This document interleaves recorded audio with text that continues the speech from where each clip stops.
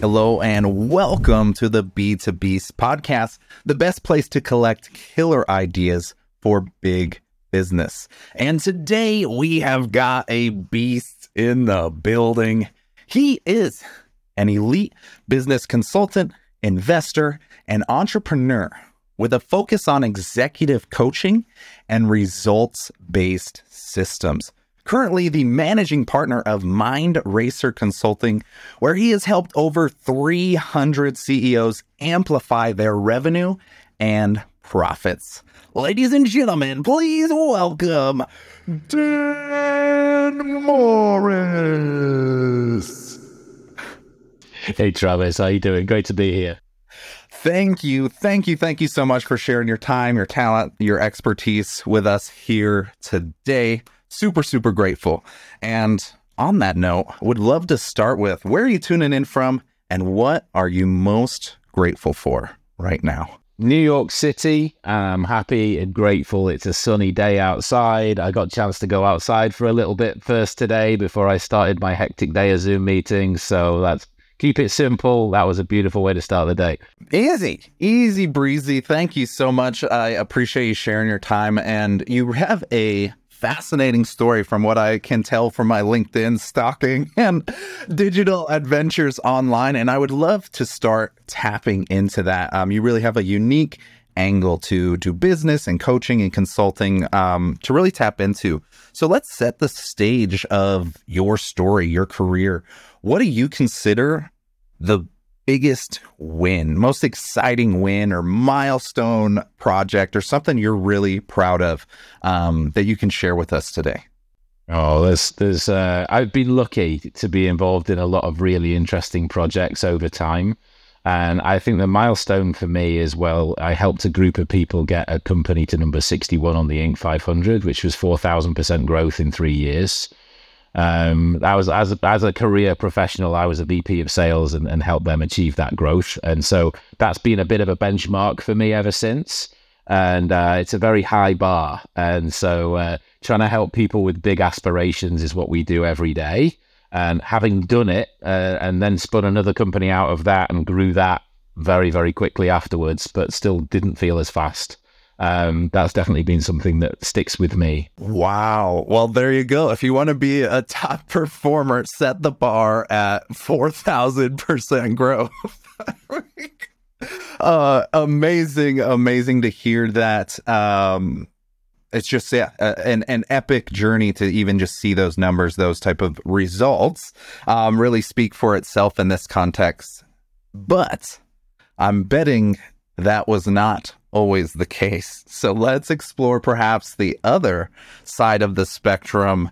Do you have an epic failure or perhaps something a little less glorious in your career or in this business building adventures of yours so far?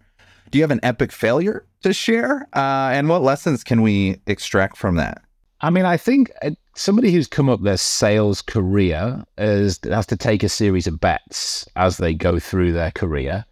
And I came up in the agency world, digital agency, content marketing agency, and I was determined to get into technology. So when I moved to New York City, I had a lot of experience, fast-growing companies, and I thought I had this real Midas touch, like anything I touched would be really good. And, you know, I hadn't been disproven because I got lucky several times in a row. So I came to New York City and I had what I thought was a great resume. And I went out and networked and ended up joining a tech company. And the tech company was full of great people, but they wanted to try and make a sofa move from one side of Manhattan to the other using an app. And so I went into there with my eyes all bright and shiny, thinking, this is brilliant. We're going to be a multi-billion-dollar company in 5 minutes. And that company never really got out the starter's gates. I'm proud of the work that I was able to do within it, but I didn't ask enough questions about the early stage of the company, whether they actually had a product, whether it was actually saleable to anybody I could sell it to. And so I learned a lot in that. I would consider that to be a false start, not necessarily an epic failure, but I spent 6 months in that company and, made as much of an impact as I could, and then decided to get out and go and rebuild another software company instead. So very interesting, but I think you going up the career ladder, you've really got to place your bets carefully. And if you're a founder, you really got to communicate well to people who are joining your team and make sure that they are not like disappointed by the lack of product when they actually come in to deliver sales for that product. Yes. Oh my gosh.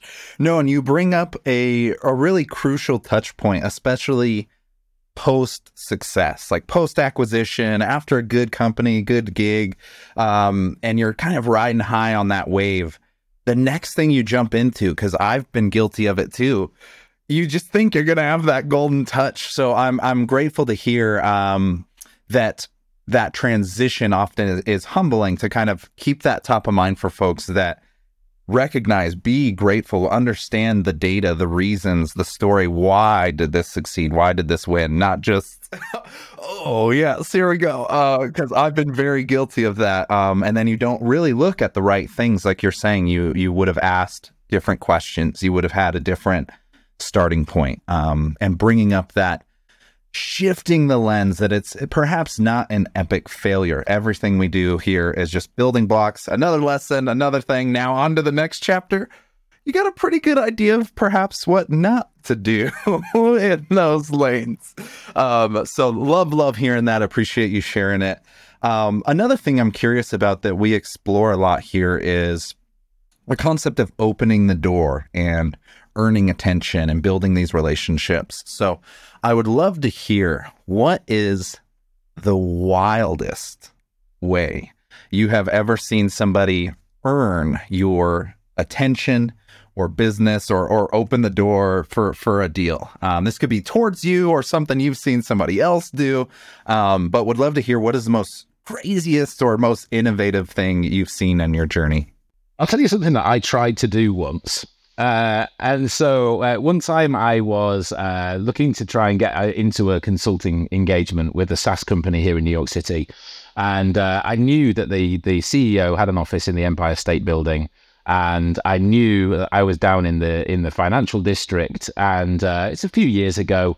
I didn't have much of a reputation back then as a consultant, and I was trying to get this person's attention. And so what I decided to do was actually send him a packet, which was basically an introductory packet using a courier. And so what I did, I got Uber bike, and I put this packet together, and I personally signed it, and I sent this Uber bike, and I watched Uber bike cycle all the way up Manhattan from the financial district to the Empire State Building. And I parked the bike up, stopped moving, and then I figured this is how long it's going to take to be in the elevator. And, I figured, right, he's on the X number of floors, so this is how long I think it's going to take. And just as I thought that person was going to be walking in, I called reception. And I wanted to just basically try and distract the person at the front desk so that the courier would go straight through to the CEO. And so I'm like, right, okay, I'm talking to the person at reception, and I literally heard the door bing, and others say, yeah, just through there. And I'm like, bonus, just keeping this person talking. And then I know that the document went through to that person's office. And so I called back a few minutes later and asked to speak to that person, and I found out that person was out for the day. And I was like, I've almost nailed this way of getting through to the person's desk that I was trying to get onto.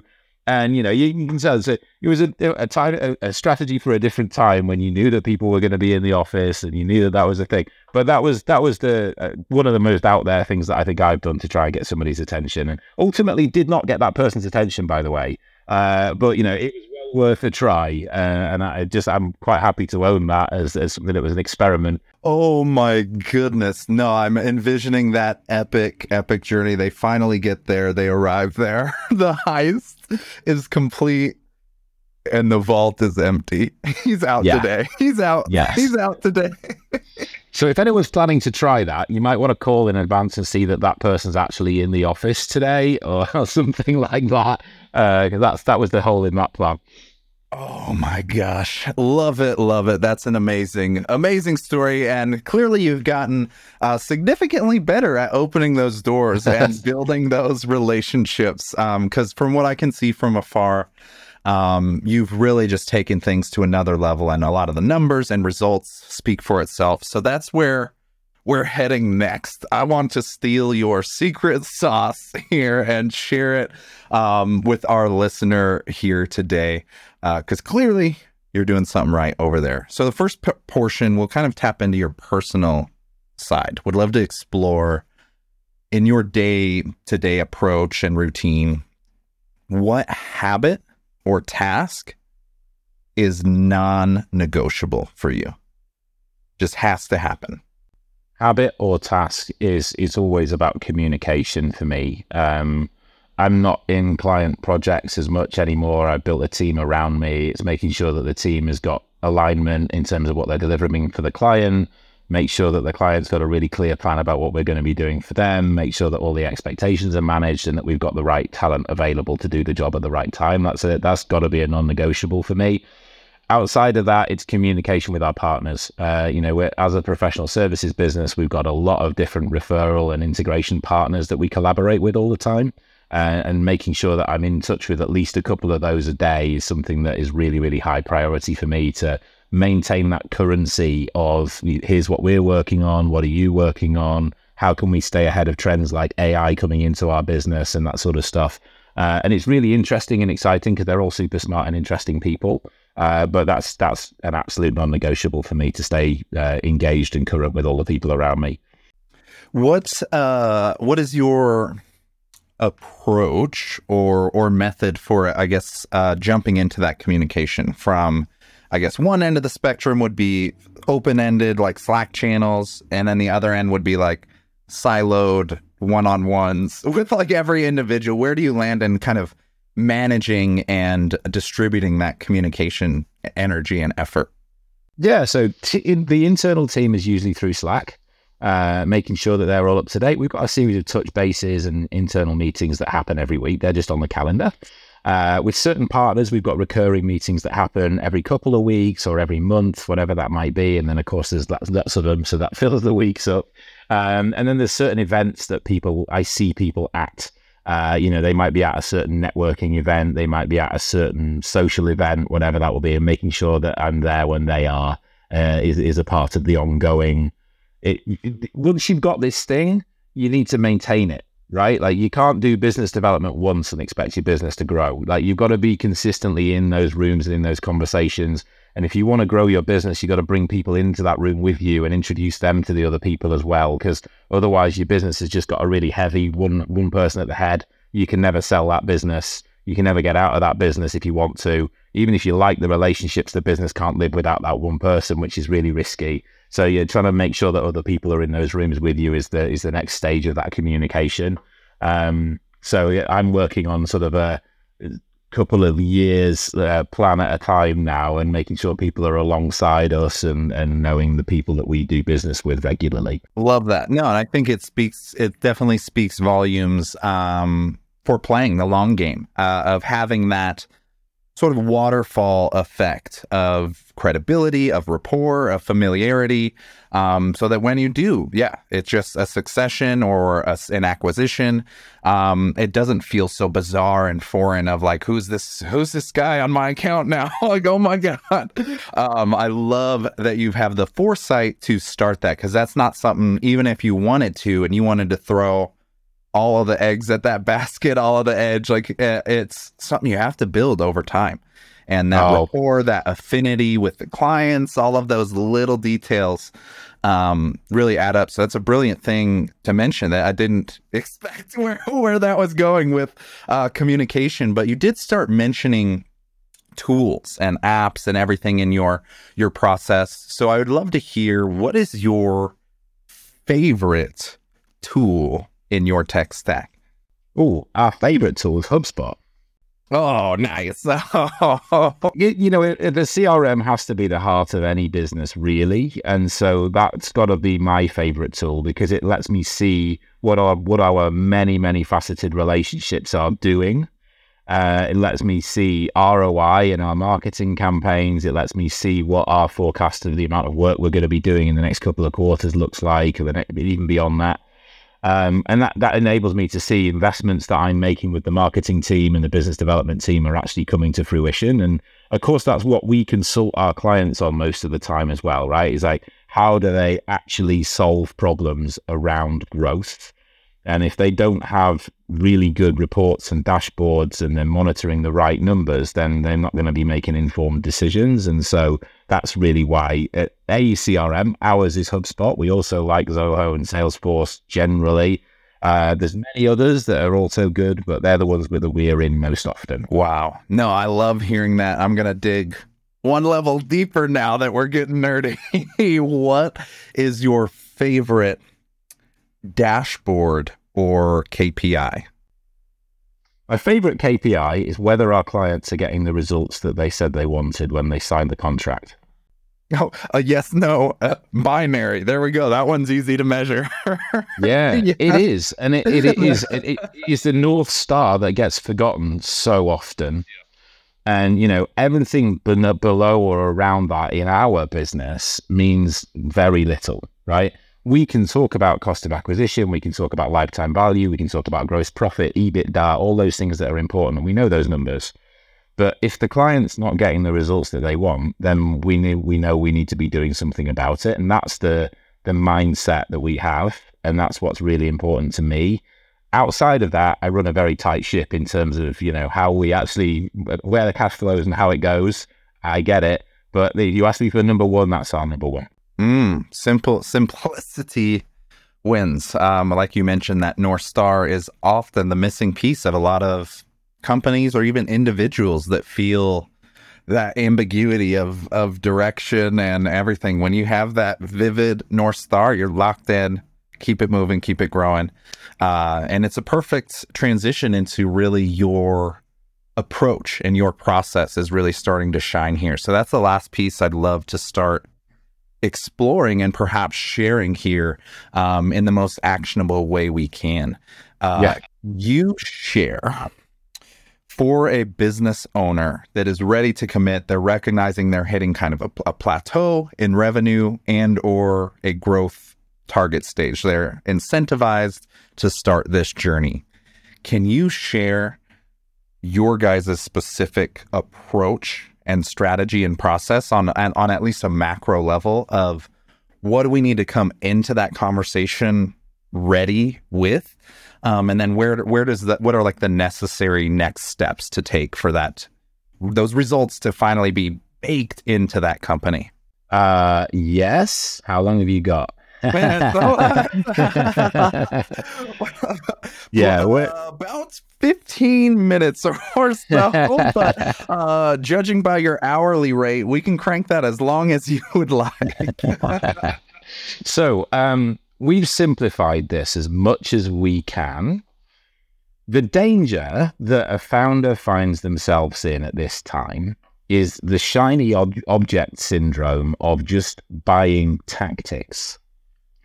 Buying tactics like cold email, buying tactics like cold LinkedIn outreach, buying tactics like having an offshore call center do stuff for you, or starting to run ads, or all of the other hundreds of things that you could just do as a tactic.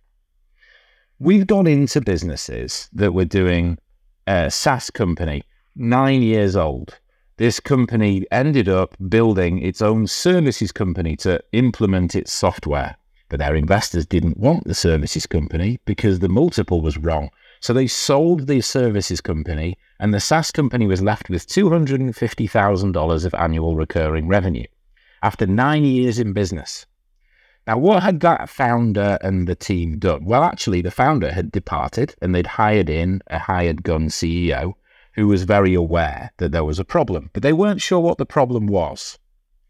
So what they did was brought us in to get our recommendations about what to do. Now, when somebody comes in and asks us for our recommendations, we go through the same process every single time. And the important thing to recognize is that when you're a human, you forget things. And when you're a human, you get into habits and you forget that you've got into habits and you don't look at yourself objectively. And so that's one of the big things that founders really are better off if they're self-aware, that they're not looking at things objectively, like from the outside.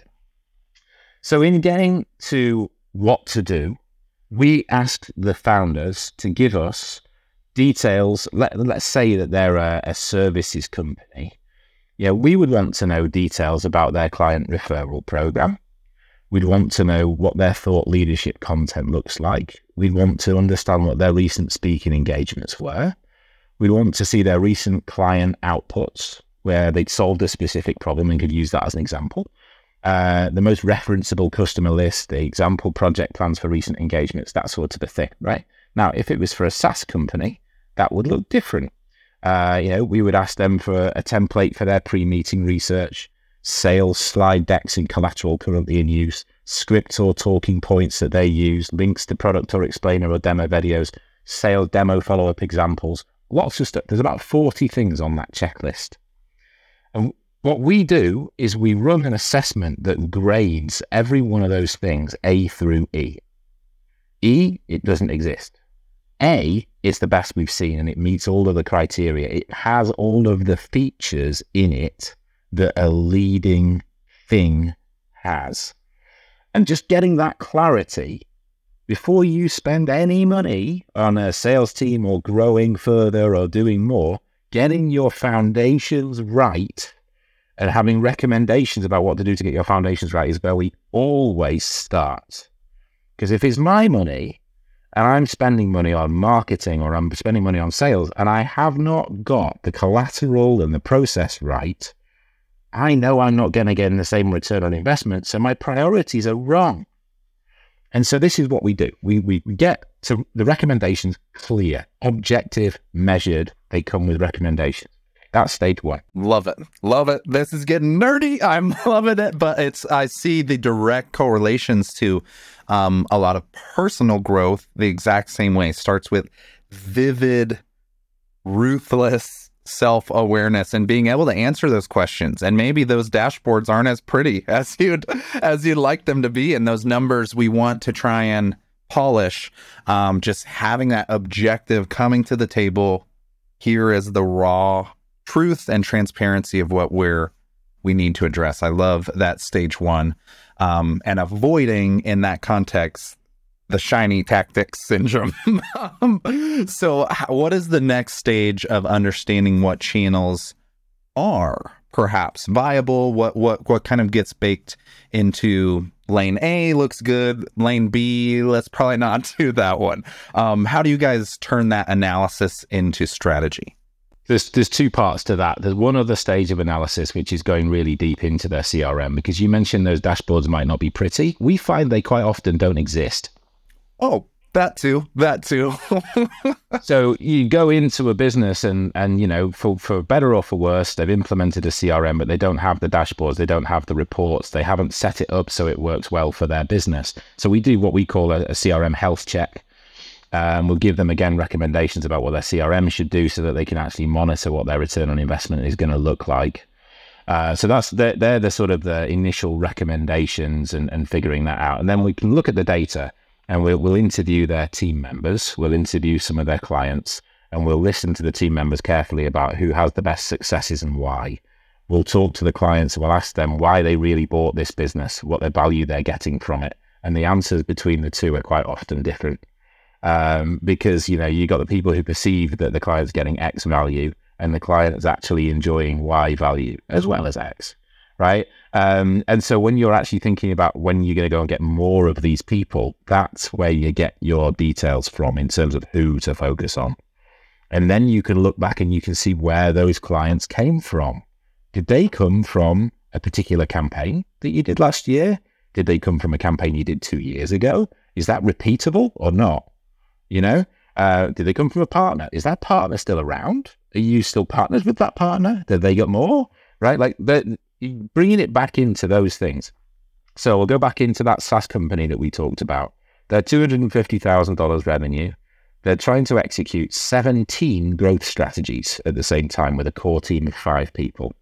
Now, they're all really, really smart people. They're very competent and they're very, very hardworking. But 17 growth strategies is too many for that small of a team. So what we were able to do is we were able to see their ideal customer was in this industry and is this group of people within that industry, about this size of company and this average order value. Let's stop selling to everybody else but them. That's our recommendation. Okay, now how do we do that? Well, we went through and actually helped them to design and develop a partner strategy, because that's where most of those clients had come from. And then we augmented that with an event strategy, which was digital at the time. And then it went back to trade shows. And that business 5x'd in 1 year. And then they doubled the year after. So what happens is when you get things really comfortably clear and you minimize the amount of noise, you can really make big impacts very, very quickly. I love this. I'm buzzing over here. For our context, we very much have an approach of maximum efficiency when it comes to human energy, media energy, technological energy, and what you are kind of doing, that reduction-based approach is huge. It's huge. We're so acclimated to adding something. Here's the solution. Take this pill. Oh, that pill's not working. Take this pill on top of it to fix that. Right. And that's the like something I really learned in music and understanding mixing and mastering music. 90% of the time, it was way more about removing and reducing and taking stuff out. And the natural inclination is always to add something, do something. So I love that you had this reduction-based mentality to really focus all of the energy on what's going to 5x the company. Absolutely amazing. I love it. I love it. Are there any other caveats or considerations for folks to consider in this growth-based mentality? Perhaps a big pitfall or something, false signals, false starts. If we're in this journey and we're starting to see that, how do we make that growth sustainable? That'll be the last thing I'll squeeze here from you, and then we can move on. I think there's something that we grew through and have really doubled down on is going straight from recommendations to implementation without designing the solution really thoroughly first. And smaller businesses they really want to do that. They want to get going now. And they just want to implement and build the plane as they fly, right? And there's something to be said for taking a period of time, a couple of weeks, and just designing what you're actually going to do before you launch it. And that's a maturity level that we as a business have gone through and really owned. And that's one of the things that, out there right now, there's an exploding market of fractional executives. And it's fantastic because it enables founders to get really fantastic experience at a fraction of the cost. One of the problems is that lots of people who never had senior leadership experience have promoted themselves to CXO. And they don't have the experience to put together and communicate the strategy and defend that in the C-suite. What they have marketing experience or sales experience or bookkeeping experience, and they made themselves CXO, right? And that can be challenging. And so it's that making sure that you've got somebody who can actually put together the strategy for you, design what the solution needs to look like, including how you measure it, and then you can work out how to tweak it along the way. Our process is review, refine, repeat. Review, refine, repeat.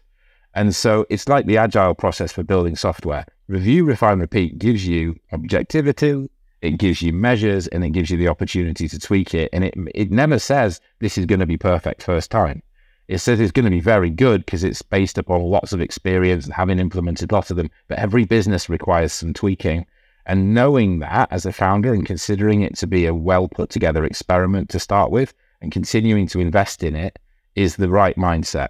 You can't expect everything to give you an ROI immediately overnight.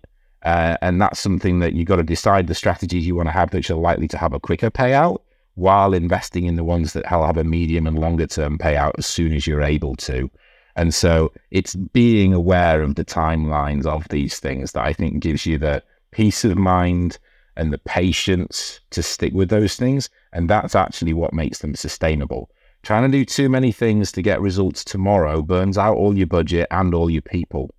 And you don't get back to something where your money's coming back in because you don't know where it all went. Yes.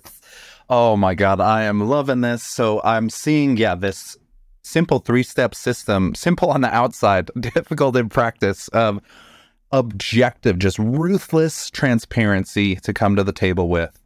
And then leveraging that transparency into strategy, often in focusing all of that energy and then recognizing the work does not stop there or ever, leaning into that never-ending evolution, those iterations, especially with how quick business is evolving now. The next quarter, your whole entire channel or strategy might be like not exist. So love seeing those three pieces, and it really gives a practical foundation to see, build, and grow over and over and over. Thank you for sharing your secret sauce, Dan. Okay. Awesome. So let's jump into now the world's fastest game show, and then we're gonna have a nice little prize here for you. Are you ready to play this or that? I am. All right, round one is, this is interesting. A play or a stand-up comedy show? Play. Nice. Very nice. The next one, would you rather send a DM or a text message? DM. DM. Love it. Love it. And then this one, a football game or basketball game? What type of man are you? Ooh, motor racing, please. Oh, there we go. He goes with the wild card. See him at the racetrack, baby. Love it. Love it. Well, good news is you still beat the game. So congratulations. Why don't you go ahead and share, for those of us that are curious and interested in getting involved with Mind Racer, with this system, this strategy, this approach, who do you help and how do we really get involved? Because I know you have a macro level mission that you're on, of targeting thousands, I believe it is, thousands of CEOs and entrepreneurs, and being able to help them get this built right and everything. And I think we're at the 300 mark. We've cracked over 300 now. So who exactly are you targeting, and how can they get involved with you? Yeah, sure. So Mind Racer works specifically with business-to-business professional services and software companies that are doing between $500,000 and about $30 million in revenue most of the time. There are some exceptions, but that's generally who we work with. We have the most success working with people who recognize that they're not sales or marketing leaders, and they want some support in doing that because they recognize the value of having a partner who does. And what we do is we've solved that fractional experience problem for a lot of those clients. They're not getting an under-experienced fractional who's just called themselves C-level. They're getting somebody who really knows their industry, their business model, and has had success in those before. But they're supported by people who can put in place the sales and marketing technology without having the high bill rate of the fractional, and also supported by people who can do the project management and make sure that the solutions are designed well and implemented well. And so, if that set of recommendations first, and then a properly designed solution, and then support in the short, medium, and long term with implementation is what people are looking for, Mindracer is at mindracerconsulting.com. And we'd love to have that initial conversation. The 1,000 is actually my personal mission. Whether that's related to Mind Racer or not, I just want to help 1,000 CEOs. I've had a lot of luck in my career. In my 20s, I was over promoted, VP, EVP, the CEO. I had a lot of great success. Then I came out of that, and I've been helping founders ever since, and I love it. So whether founders pay me or not, I just want to help them get unstuck, figure out that next thing that they need to do. And so if people want to reach out and just have 1,000 CEOs conversation, we're nearly approaching 400 now. And I had 9 conversations last week. Like I'm on the way to get well ahead of that 1,000 by the end of 2025, which is the goal. So people can get me for that on LinkedIn. So LinkedIn, and my URL is Dan Morris Profile. So just search for Dan Morris Mind Racer and you'll find me, and send me a DM. I'm more than happy to have those conversations either in the chat or live. Always happy to help. 110% recommended on that follow-up, that DM, that connection.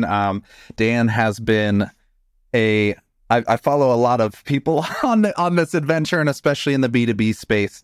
And you really, truly are on a unique, honorable, and admirable path. And it shows in your business, it shows in your results, and it shows in a lot of the people and the team that you're building around you, Dan. So a quick moment of appreciation and acknowledgement for those doing it right out there. And to anybody else listening, please do follow through on that follow.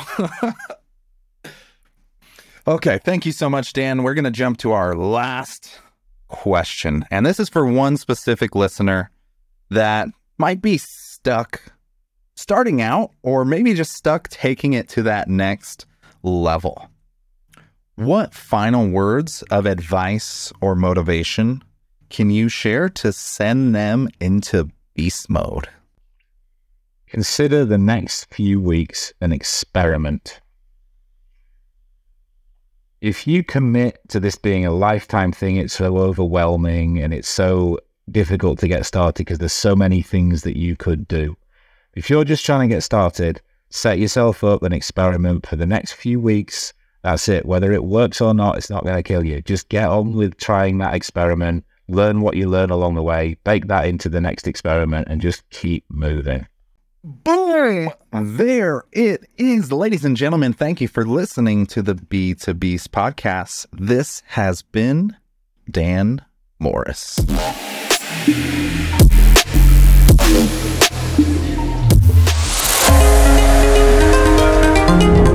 You're a beast.